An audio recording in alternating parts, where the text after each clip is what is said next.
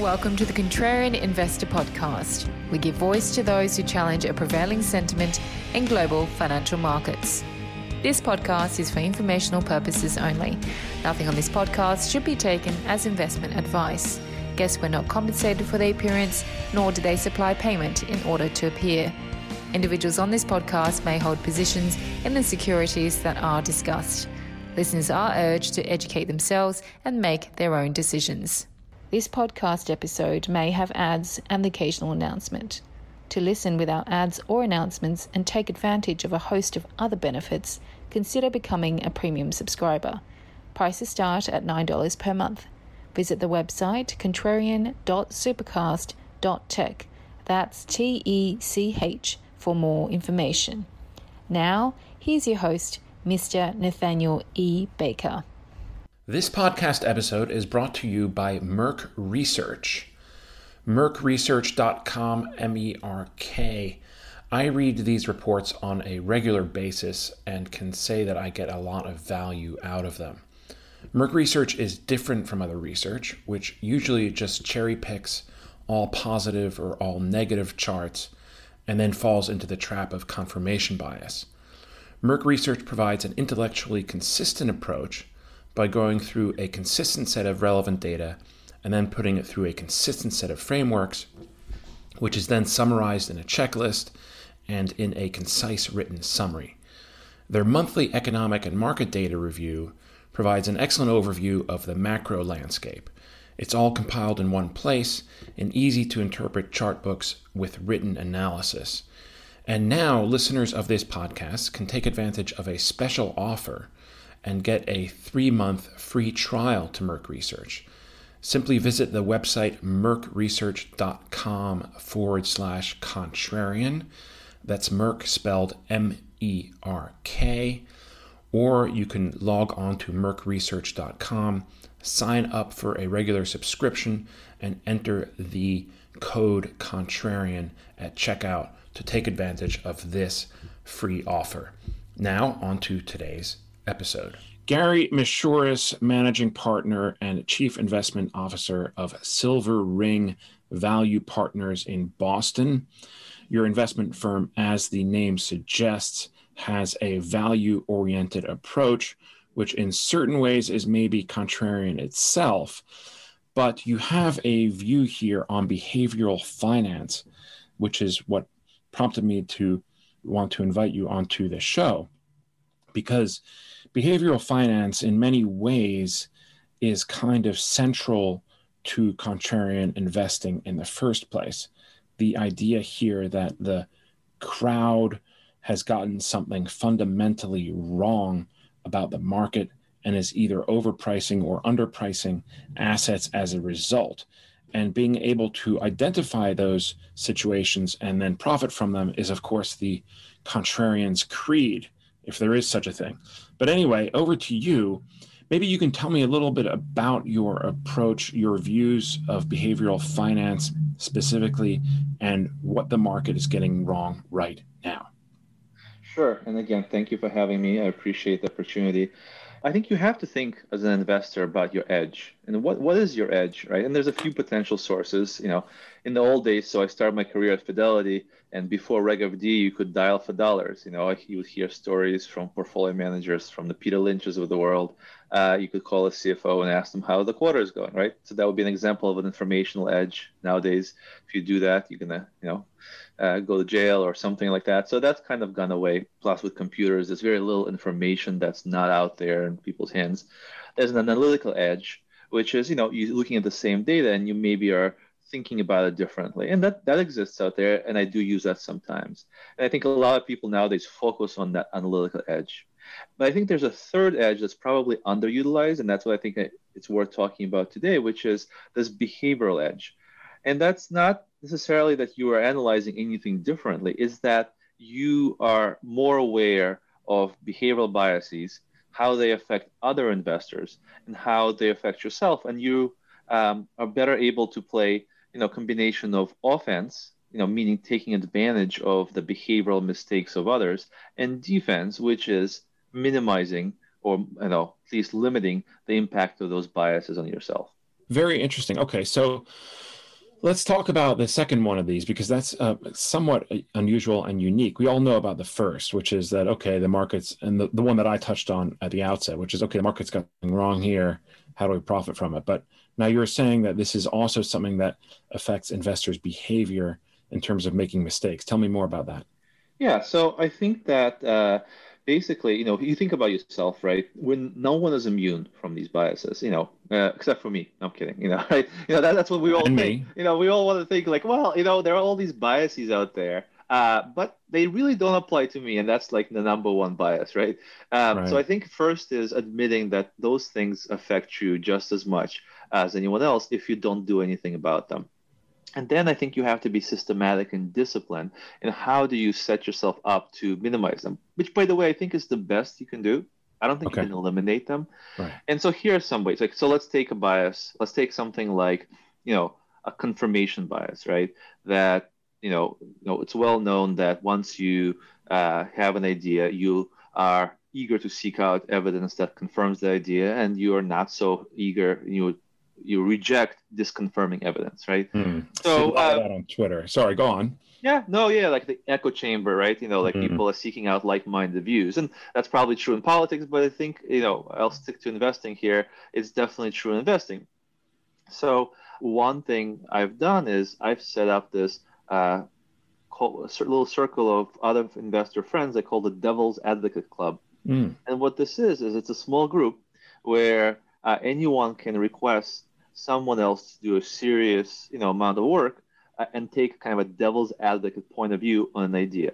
And the point here is it's not meant to be, oh, okay, you just give me some 30-second off the cuff remark. It's okay, someone else is going to spend, a week or two doing some serious digging as if they were, considering shorting this investment, even if they don't short, just from a point of view, trying to come up with the most negative possible viewpoint, and then they present it, and then the discussion ensues. And the idea is you're probably not going to be yourself as good at debiasing yourself as someone else who doesn't already have the same that confirmation bias in their mind. So they might be much better at digging up negative points of view Mm. on an investment that you might miss. So that's a simple example right there. But I don't think a lot of people use it.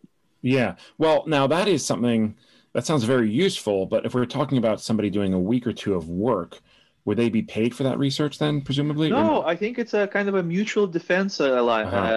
kind of idea. Like a membership in the club, is gets you provide analysis and you receive analysis, right? All So right. anyone can in that group say, "Hey guys, I have such and such company that I'm looking." It's usually not a easy kind of. It's not like, oh, okay, do this week, do this that week, because then nobody would have any time. It's reserved for when you have a serious position and you're starting to question whether, like, let's say you see a completely different value than the market. Mm. And it's been the case for a while. And that's happened to me on the stock. I won't name it by name, but it's in the news right now in some ways with these block trading phenomenon, Mm. where I, had this very meaningful position for a long time, and you know, at some point it's like, well, it's cheap. I get that. I really think it's mispriced, but let me get the strongest possible negative view because someone who's intelligent and who speaks my language of value investing, right? Mm. So I'm not looking for to talk to someone who's going to say, well, the chart doesn't look that good. I'm not saying that that's not valid, but it's not part of my process. Mm. I'm looking for someone who speaks the language of fundamental value investing and is going to push back really hard on my thesis in a way that hopefully will make me see some potential problems that maybe I've been missing because I've been just, looking for confirmatory evidence and rejecting the rest. Interesting, very interesting. Two things come to mind here. First of all, investors, especially fund managers, tend to be pretty headstrong, right? And that's partly by design. I mean, you kind of need to be if you're managing money, certainly. And so a lot of them are, of course, very much have this confirmation bias going in. And so, okay, so say somebody humbles themselves and goes this route.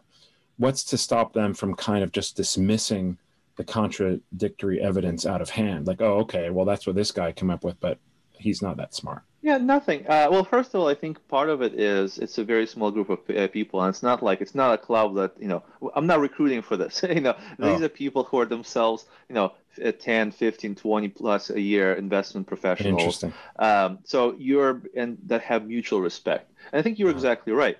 Like if you're going to take a person off the street and say, hey, can you give me some negative thesis on stock XYZ? That first of all, they're not likely to do it. Second of all, if they are going to do it, they might not do it well. Third of all, even if somehow they do it well, you will say, this is a guy off the street. But these are people you've chosen. So in a yeah. sense, you have a now commitment bias or consistency bias, right? Which is Hmm. another behavioral bias. You have chosen to respect them, to invite them into this club, right? Hmm. Therefore, you have made a statement in your mind that these are people whose values and whose process you respect. Hmm. So it would now be inconsistent for you to all of a sudden say, well, just because they're saying things that I don't like, I no longer respect them, right? Got it. So I think it's not perfect, but at least there are other so you're trying to align one set of biases to counteract, another Hmm. set of biases. Hmm. Very cool. Okay, yeah, that's a good answer. And then also the other question would be, what about, markets move pretty quick, especially nowadays. And so if we're talking about a couple of weeks for somebody to vet this and then to kind of process all of it, by that point the opportunity may be gone, right? Well, maybe, but again, I think it depends what you're doing. If you're a high Sure. frequency trader, this isn't for you. Forget it. Yeah. I mean, holding period tends to be 3 to 5 years, right? Okay. And I'm a concentrated investor. I hold between 10 and 15 investments at a time. So I have plenty of time to come to my decision. I also have plenty of time to change my mind. So Mm. I think that speed for my approach, for concentrated fundamental value approach, it's not really important to make quick decisions. It's very important to make, on average, very high quality decisions because given the concentration, the cost of a mistake or the benefit from a success is going to be meaningful. Hmm. Very cool. All right. Gary Mashuris of Silver Ring Value Partners. I want to take a very short break and come back and ask you some more questions about this, about you, and about the markets. But hang out just 1 second. If you are a premium subscriber, you will not get the break, so do not touch the dial. We hope you're enjoying this episode of the Contrarian Investor Podcast, where we give voice to those who challenge a prevailing narrative in global financial markets. Consider becoming a premium subscriber. For $9 a month or less, premium subscribers receive a number of benefits. Podcasts are posted immediately after they're recorded. Transcripts are made available within 24 hours. Premium subscribers get direct access to the host and access to private channels on our Discord server. They also get generous discounts to our virtual conferences and other services. And of course, there are no ads or interruptions. Visit contrarian.supercast.tech for more information. That's contrarian.supercast.tech. I need to tell you about Merck Research. MERKresearch.com, MERK. I read these reports on a regular basis and can absolutely recommend them. Their research is different. They do not cherry pick positive or negative charts, nor do they fall into the trap of confirmation bias. They have an intellectually consistent approach. They go through a consistent set of relevant data, put them through the same consistent set of frameworks, and then summarize the whole thing in a checklist with a concise written summary. And now listeners of this podcast can take advantage of a special offer, which is a 3-month free trial to Merck Research. Simply visit the website merkresearch.com, sign up for one of the subscriptions, and enter the code Contrarian at checkout to take advantage of this limited offer. That's merkresearch.com, MERK. Welcome back. Gary Mashuris here at Silver Ring Value Partners up in Boston, talking about this approach and the defensive element of behavioral finance. Let's talk now about the markets and what you're seeing out there in the markets and what your take and what might be wrong by the narrative. Yeah, so I think, right now as we're recording this, you have this whole block trade controversy, right? Yeah. Starting on Friday and over the weekend. And so here's a, fascinating little story that I think both touches on the behavioral aspect of things, as well as actually as current events. So I used to have a large position in one of the stocks that were, for those of you who don't know, apparently there's some large family office that was over-levered, that received margin calls, and was essentially on Friday in forced liquidation, which, by the way, is usually a value investor's dream, because you like to buy from forced sellers, right? That's kind of what we do. One of the things we do anyway. But in this case, I teach a value investing seminar to a business school students, and I was, I turned off my Bloomberg for the day. I was teaching the seminar, and I see a call from one of my friends who's also an investor. I don't pick it up. I'm teaching the seminar. I see a call from another, investor friend, and who's a good friend of mine. I'm like, hopefully they're not like in dire straits on the side of the road or something like that. I'm gonna call them back later. I'm teaching. So finally, I call them back. I'm like, hey, what's up? I was in the middle of a class. And they say, well, have you seen what's happening with stock XYZ? And this is a very large cap stock that's down something like 30% plus, right? I can kind of figure out which one it is, but go on. We're not going to name it. Yeah. So yeah, I will name it by name, but if you figure it out, then you get extra credits for you. I used to own it up until recently. And so quick detour here into kind of a defensive behavioral technique. So I like to say that your temperament as a value investor is your biggest asset, or at least one of your biggest assets. Because look, anyone can learn how to model in Excel. Anyone can study, security analysis, or Warren Buffett, or many of the other great investors, and they should. I have many times, and I teach that and so forth. However, I think the question is, can you then act rationally under extreme pressure? Because it's one thing to do it in a theoretical setting. It's another thing to do it in the heat of quote-unquote battle when a lot of money is at stake. And for some people, ego and other emotions are at stake as well, right? So I had this large position that for a while languished. And then finally, the stock market started to recognize its value. As it reached a certain point, I sold some, then I sold some more. And the momentum was just on the upward side, was so incredibly strong.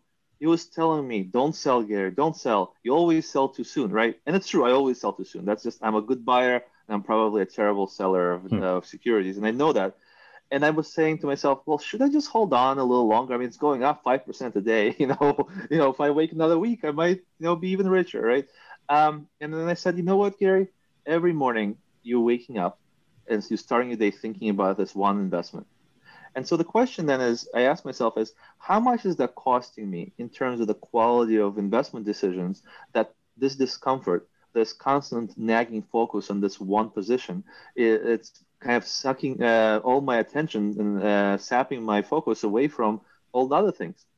And I said, you know what, even if maybe I'm leaving a little bit of money on the table, I'm going to, just stick to my process, exit this position. I recognize the momentum. It's not part of what I do. I recognize there's a good chance that I'll look foolish and I've sold too early again, but I bought it well. I made a very healthy amount of profit. It's close to my fair value. If I leave the last 10% of the table or 20%, so be it. That is what it is. And then now, on the offensive part, the same stock has almost cut in half, right?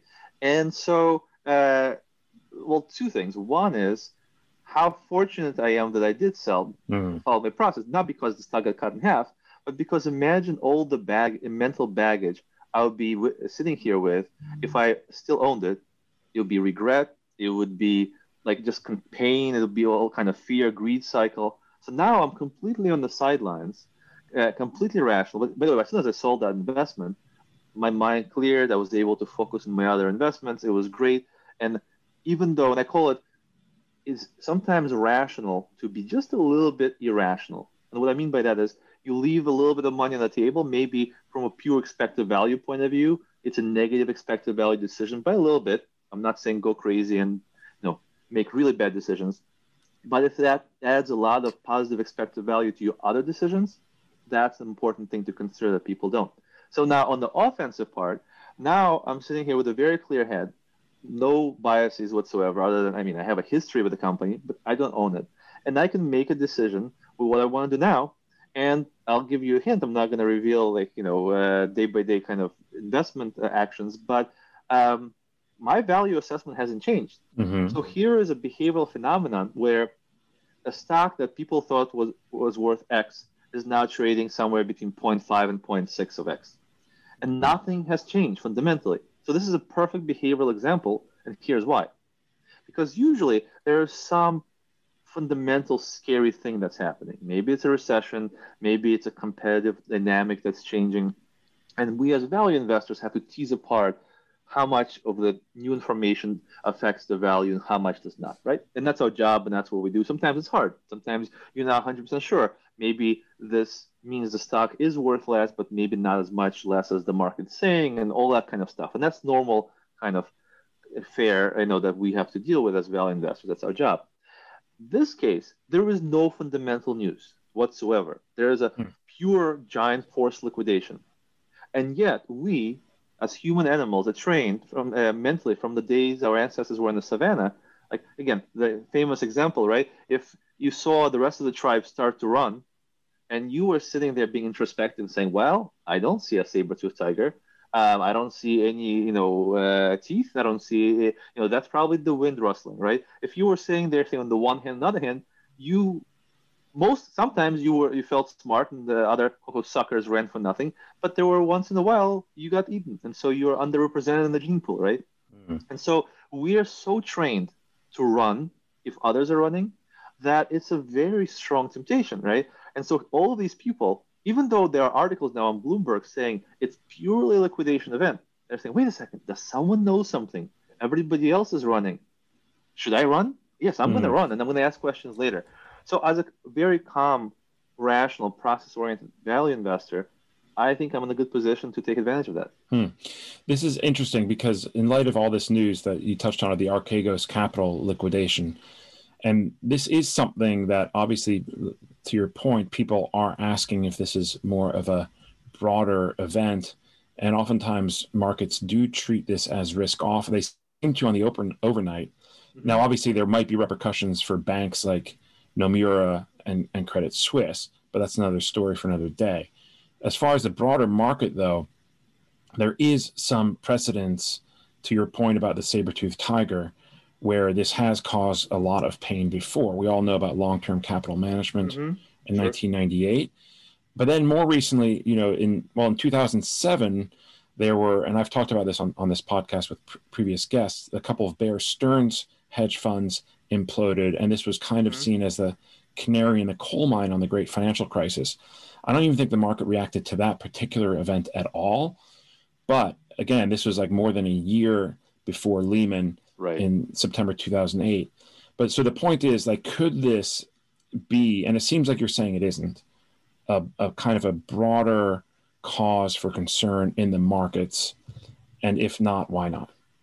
So I think, look, markets are very complex kind of ecosystems, right?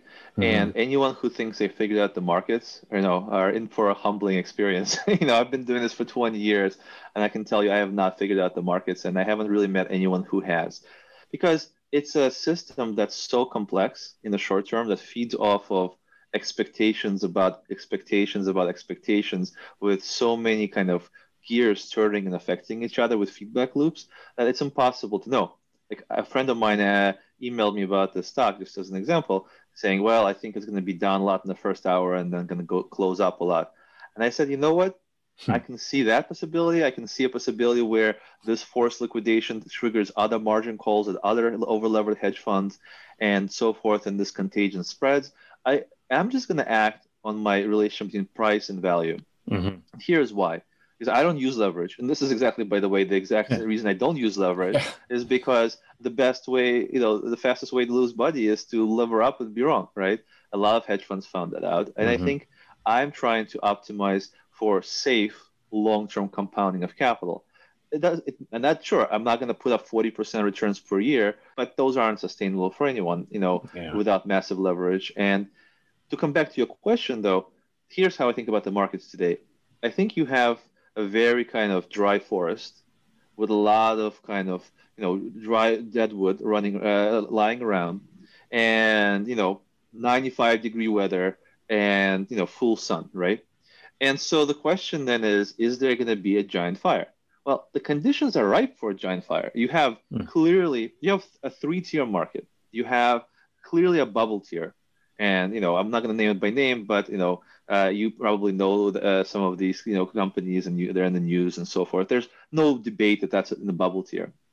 There is a second tier of very expensive stocks, but they're not necessarily in the bubble.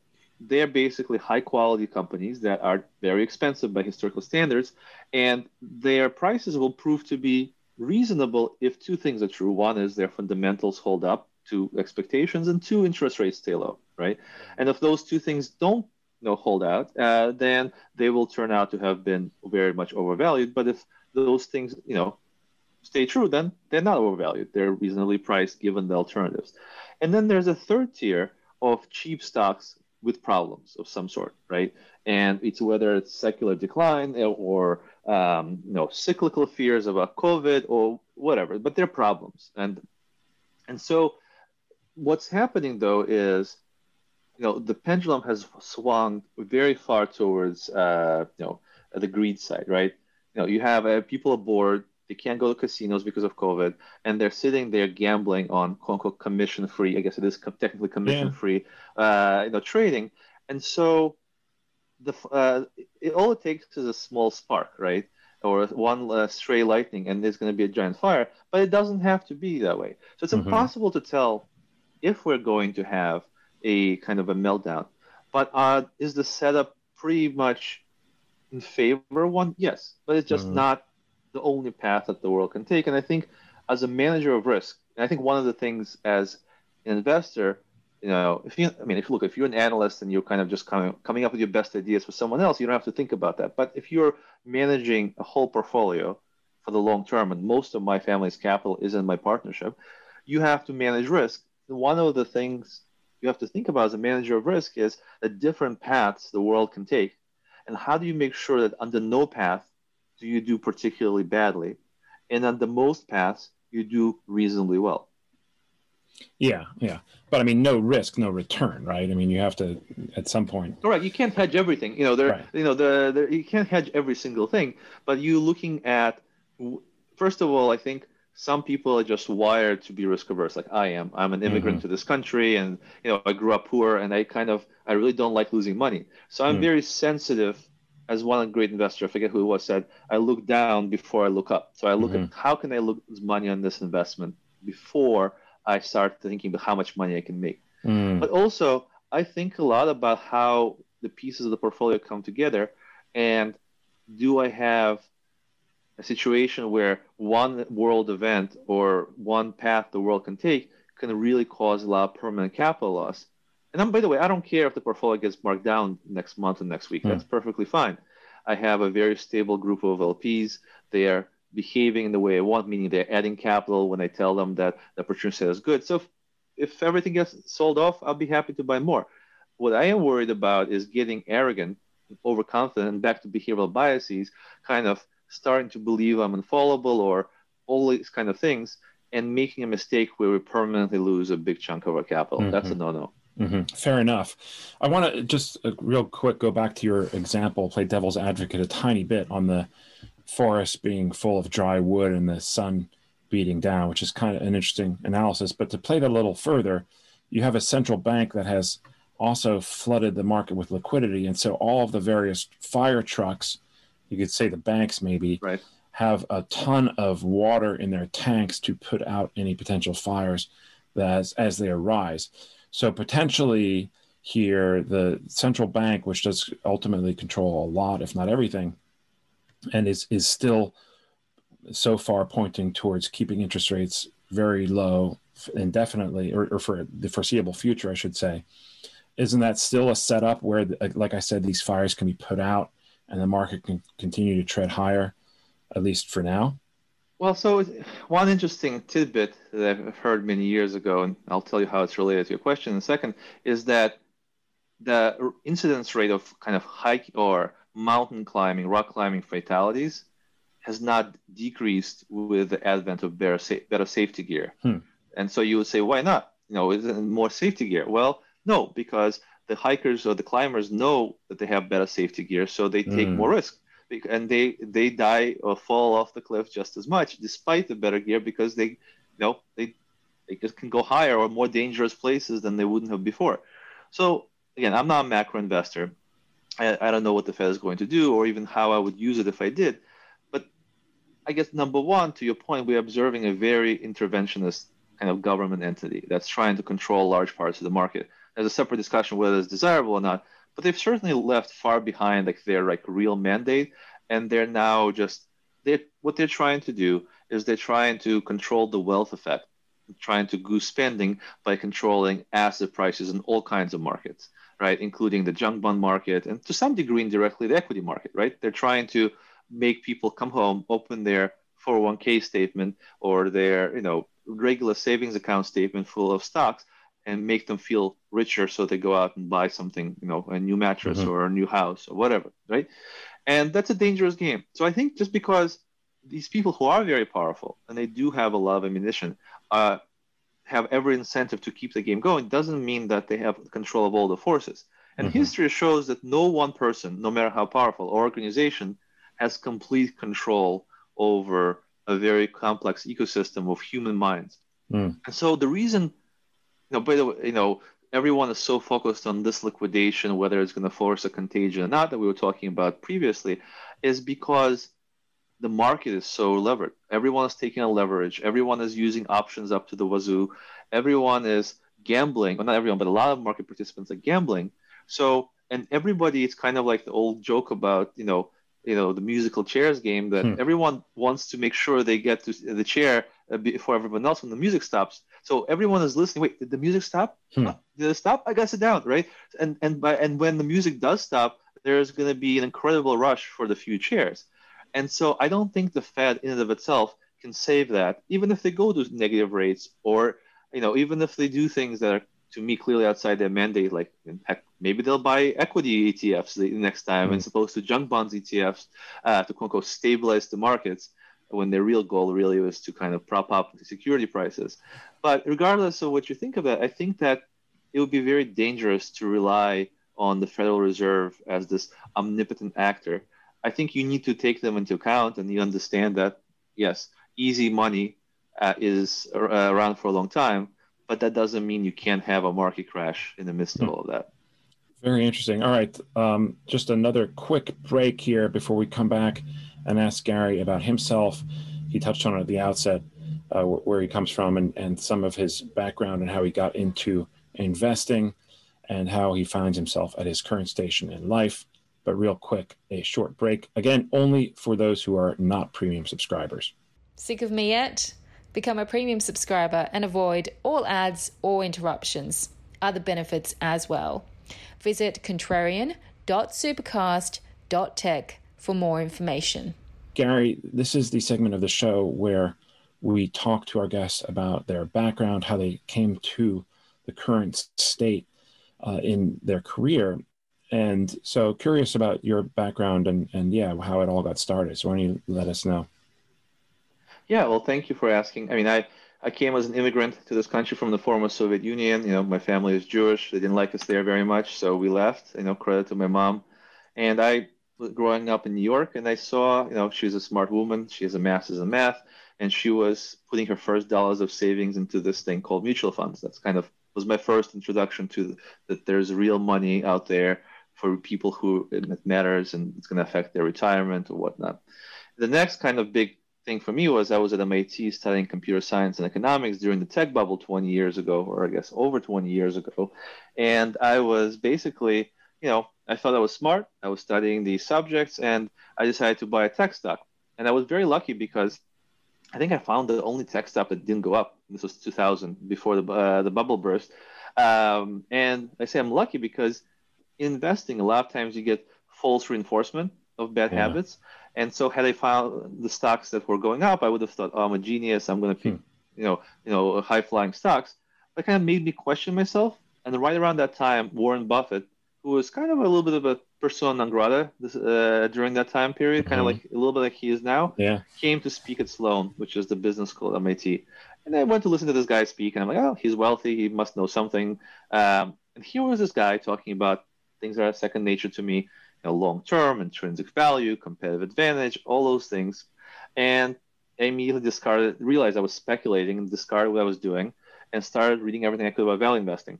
Started at Fidelity, had a great mentor there, a gentleman by the name of Joel Tillinghast, who's a terrific value investor. He manages the Fidelity Low Price Stock Fund. Terrific person, a great mentor that I learned a lot from early in my career. And then about 5 years ago, I was at another large firm. I was managing a concentrated value portfolio. I just realized I had a point in my life where I had some financial flexibility. I didn't want to work at a big firm anymore, where the goal is to gather as much assets as possible, where success is not measured by the value add necessarily, but how much money you make for the firm. And I realized that you can't have true fiduciary duty to the management company if there's one set of owners that own the investment manager, and to the client who's giving you the capital to invest if those things are in conflict. And very often I feel like in this business, those things are in conflict. The most obvious is, funds get way too big and they balloon out, and that's good for the management company, but it's not good for the existing client. Although there will be some spin for why it's going to help the manager get more resources and all that. So my wife's a doctor, and we have 3 kids now, but our twins were 2.5 at the time, or thereabouts. And my son, we told him Mama helps people, which is how we explained what she did. And my son, my oldest son, started walking her out the doors, saying, "Have a good day at work, Mama, helping people." And then a few weeks later, he started saying the same thing to me. "Have a good day at work, Papa, helping people," which kind of accelerated my thinking of who am I going to really be helping? If I'm really successful, I'm going to gather billions and billions of dollars. I'll make a lot of money, but so what? I grew up poor. We have a Toyota in the driveway, and I like it. I could buy whatever car I want at this point. I like my Toyota. It's comfortable and gets me to where I need to go, and I have 3 kids. Like, what am I going to do with whatever, a Ferrari? Other than, maybe try to do some social signaling or something like that. Yeah, I think that's kind of the point of having a Ferrari. But anyway, go on. Yeah, and no, I get it. It's by the way, I don't judge people for having one. That's just not what floats my boat, and that kind of accelerated my thinking. And I wanted to start a small partnership where I can do it the way I think is right for me, and pure value investing, not an asset gathering machine. Do it my way, and that's how Silver Ring Value Partners was born. Very interesting. And now you feel with running your own partnership, there's no longer the conflict between needing to gather assets and produce returns for your LPs. I think not. And I think I've set up as much alignment as possible.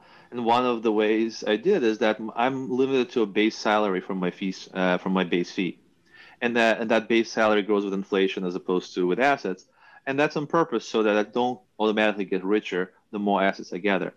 And then there is a hurdle rate, and then there is a deferral clawback mechanism. All of those things, without getting into details, are set up to make sure that the only way I really get wealthy over time is by building wealth for others and taking a small cut of that, as opposed to transferring wealth by managing whatever $20 billion or $50 billion and taking 50 bips of it for nothing, and producing market returns, which is a lot of what we see in the industry. And the other part is, I have all my money in pretty much, other than some retirement accounts, in the partnership. The money I'm giving my mother for her retirement is in the partnership. So I don't invest in stocks outside the partnership, which, by the way, always boggled my mind, where some portfolio manager runs up to my office and says, "Hey, Gary, I have a great PA, a personal account idea." Like, what does that mean? It's not good enough for your fund, but it's good enough for your person. Like, this dichotomy, again, it's, and look, maybe I won't be as successful as a business, but I live a very happy life. I'm fine, more than fine financially, let's put it that way. But more importantly, I feel true pride in what I do, and I wouldn't change it for the world. That's really cool. Yeah. Very nice. And by the way, you also got into some of the reasons why I have never tried to manage money, although one of them is I can see the futility of it as far as producing returns, especially when people are comparing it on a monthly basis. Beating benchmarks on a monthly basis is virtually impossible, I have found, which doesn't stop people like me in the press from holding investors' funds, especially, to account on that. But anyway, anytime you have a down month, you see it headlines blaring. But wow, that's really interesting. So now, and so I assume that your fund is open just for qualified investors and such. Correct. Yeah, it's a concentrated partnership, and that's one of the downsides. Is I wish I could help people like my mother kind of the middle class, because look, the poor don't have investment funds, right? That they have a different problem. The middle class is where you probably have the greatest need, and they probably are the least well served because there are all these marketing machines, kind of blaring commercials at them to kind of siphon off their money somewhere other than where it should go. But unfortunately, I can only take qualified investors. So it's usually sophisticated individuals. I have a couple of family offices. I have a foundation, but it's investors who, and by the way, it's important. When I was starting, I'm not going to name drop, but a very well established value investor here in Boston was kind enough to give me advice. And one of the things he says how important it was to have the right partners, the right investors in the partnership, because the wrong investors, which is the majority, act cyclically. Meaning, if a manager has a stretch of good returns, they pile on and give them money, and then they take it away, right? As soon as the market's rough or something like that. And for a value investor like myself to have a long-term time horizon, which I do, and to have it matter, you have to have partners who also are not going to look at those monthly returns and use that as a metric for whether to add capital or not. But instead, we'll add capital when I say, hey, guys, the opportunity is great. And I did that. So the proof was last year where, I had overall a pretty good year last year, but in the middle of it, numbers didn't look great. They look bad. But the opportunity set was great. And I wrote to my partners and I said, guys, look, this is a great opportunity that I can buy things that are pretty irrationally priced. If you have excess funds, send them to me. I'll deploy them well. I quickly got a bunch of wires. I was able to deploy them, and it played out quite well after the fact. But the fact that people didn't wait for – this was in March and April, where most people were sitting on their hands saying, oh, my gosh, how much further does the market have to go? Right. So I kind of want to have a high bar, not because I'm high and mighty, but because I value people who behave in that way, which makes my job much easier than if I had a bunch of people who were calling me saying, how's performance this week? Or how is this month? Or anything like that, which a lot of my peers do have. And that makes their job harder. But do you still report monthly returns to your LPs? The administrator does. So the partnership is valued monthly because it takes money monthly, or it can take money on a monthly basis. So it has to be valued, because otherwise, if you don't calculate the NAV, you can't take money in, right? But I doubt that many people look at the monthly statements. I write to my partners quarterly, but I really write to them about process, because one of the things I learned is, you have to train your investors. And if you, let's say you have a good stretch of returns and you write to them, hey, look at me, I am awesome, I had a great 6 months. Then you're training them. First of all, you just fooled by randomness at that point. Second of all, you're training them to think about something that's noise as important. So I try to teach them, how am I making decisions? Because ultimately, over time, quality of decisions translates into quality of outcomes. But in the short term, there can be a big disconnect. So in the short term, I want them to focus on, is Gary sticking to his process? I have an owner's manual, which, by the way, if anyone wants to request one, I'll be happy to send them the owner's manual, where I kind of explain my process in depth. That's kind of like my covenant with my partners of how should they expect me to behave, both as a business person, but also as an investor. And then they should hold me accountable to that. By the way, it's a great behavioral tool to kind of come back full circle, because it creates an accountability where even if you do have wild and crazy tendency to speculate, which I don't, but let's say you did, knowing that you have to explain every decision really kind of reminds me, no, wait, that's not part of my process, so I shouldn't do that. Which, by the way, I always kind of smile a little bit when all these hedge funds are so proprietary and they don't want to reveal their position. It's like, in a few cases it makes sense when something is illiquid and they're buying it. I get that. But in a lot of cases, it doesn't. It's just kind of trying to create an aura of mystique. And I think they're doing themselves a disservice by doing this. I'm a black box magician, as opposed to, look, I'm an engineer by training. I like processes. I like repeatable systems that can produce repeatable outcomes over time. And I'm trying to train my investors to focus on the quality of the process, not the short-term outcome. Yeah. Very interesting points. Although I would argue to your point about hedge funds and the part of the creating the mystique is very much the marketing aspect of it, and is very much what they're doing. And I like to point to the Bernie Madoff school. Although Bernie Madoff, by the way, was not a hedge fund; he was just a crook. Right. But what he did when he was raising money was pretty interesting. Is that he would tell people, if people could even get him, he'd say, the fund's closed, we're not taking any investors. And, they would Right, then, of course, scarcity. try to, exactly, creating this idea of scarcity. Anyway, we've touched on a lot of interesting things, and kind of admittedly not where I thought the conversation would go, but it's all very interesting in light of the news today, and also in terms of this idea of financial literacy that we hear a lot about, or illiteracy. And I'm wondering, since you are an educator and you clearly think a lot about these things, if you have any thoughts on ways that we can improve this in the future, if it is even necessary. Because the counter argument, people say we need to teach financial literacy in schools, and what I tell them is that we already teach writing in schools. And I have had to hire and train entry-level reporters, and I can assure you a lot of them do not write very well at all. And these are people who have college educations, a lot of very, very, and attended very good colleges in many instances. Anyway, not everybody, but many of them. And if you're one of my reporters and listening to this, I'm not speaking about you. Anyway, but to go back to you here, what are your views on that? I think it's very important to keep hammering base rates at people. And here's what I mean by that.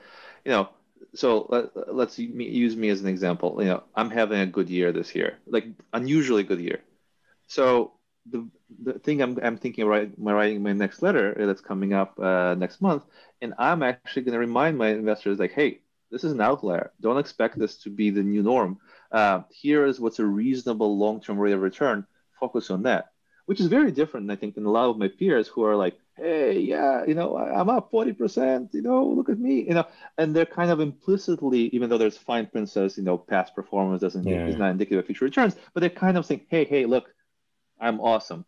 Whereas I think if we remind people of base rates, and like, what are the base rates? Well, like for equity investing, the long-term base rates are 6 to 7% above inflation. And from starting points like we're in today, there are very good odds that that's going to be much, much lower. So if someone is getting into investing, whether it's on one of these quote unquote commission-free setups or whatever, thinking that this is easy money, there's this idea in behavioral finance of inside view versus outside view. Outside view is the base rate, where if 1,000 people just like me have attempted this in the past, what's been their level of success at this? The inside view is, what am I going to do? So we all think we're all overconfident, except for me. Again, I'm joking. We're all overconfident, right? And so we have this nudge in our head saying that we're going to do better than most, right? We're all above average. So I think just hammering at people, hey, everybody else who thought they were above average also got 5% per year over 20 years, or whatever the number is, right? And just steering people, like I always give this advice to friends who ask me, if you don't understand the manager's process, or you don't have the ability to, find a broad low-cost index fund and invest in dollar-cost average. And this is from a quote-unquote hedge fund manager or an active investor. But look, like, you're not doing yourself any favors, because there are all these big marketing shops masquerading as investment firms out there who would love to say, our fund has 17 Morningstar stars or whatever, I'm joking, but, something like that. Buy it, it's like selling hotcakes, right? Buy this, reviewed by, Lipper, top decile, Lipper, and it's all a very cynical behavioral game to make people forget about the base rates, get them to be overconfident, and in the process, let this institution collect 100 bips annuity from them for nothing in a lot of cases. I don't want to paint with a broad brush. There are some great organizations as well, but unfortunately, too many bad actors in this business who just care about their own wealth and not their clients. So I think if there was to be one thing, it's just hammering base rates. And if you are, quote unquote, a know-nothing investor, it's okay. Just go with a low-cost passive strategy, and most of the time they'll do fine. Interesting. Very cool. All right. Gary Mashouras, thank you so much for joining the Contrarian Podcast, Investing Podcast today. Maybe in closing, are there ways for listeners to find out more about you if they can, as a qualified fund? A lot of these guys are not, you mentioned the marketing, and there are obviously strict limits on that. And so a lot of people aren't on social media or anything like that. But how might people be able to find out more about you? Yeah, so my company, silverringvaluepartners.com.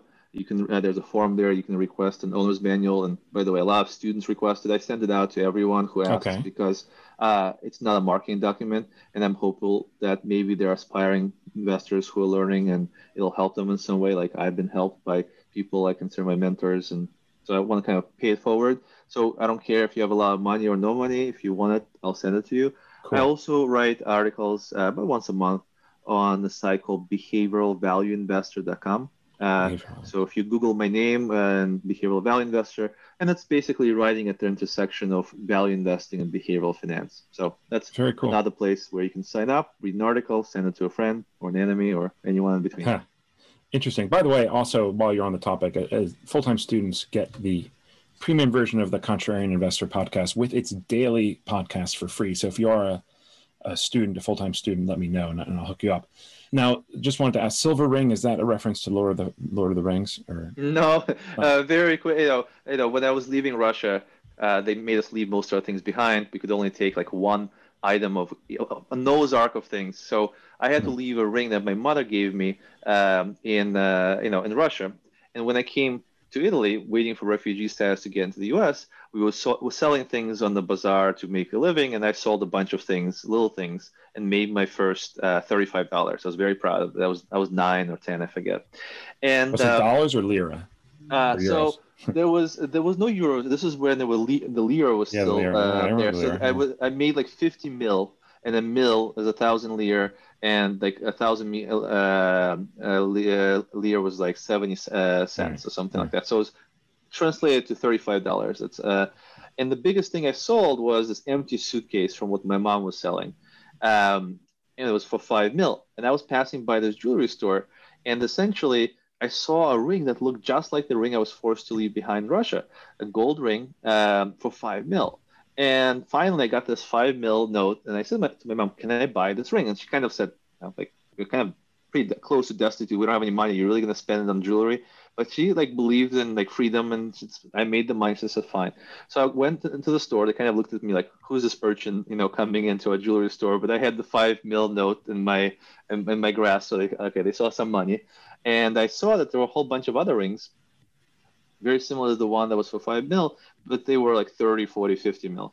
But so I proudly gave them the note. They gave me my gold ring. I took it home, and 2 weeks later, I found out why it was so much cheaper than everything else, which is it was a silver ring with gold polish. I didn't know enough Italian to understand it. I don't think they meant to deceive me. They probably figured I knew it was a silver ring that's gold plated. But I learned it the hard way, and it's a good reminder that not everything that's cheap is necessarily a good bargain.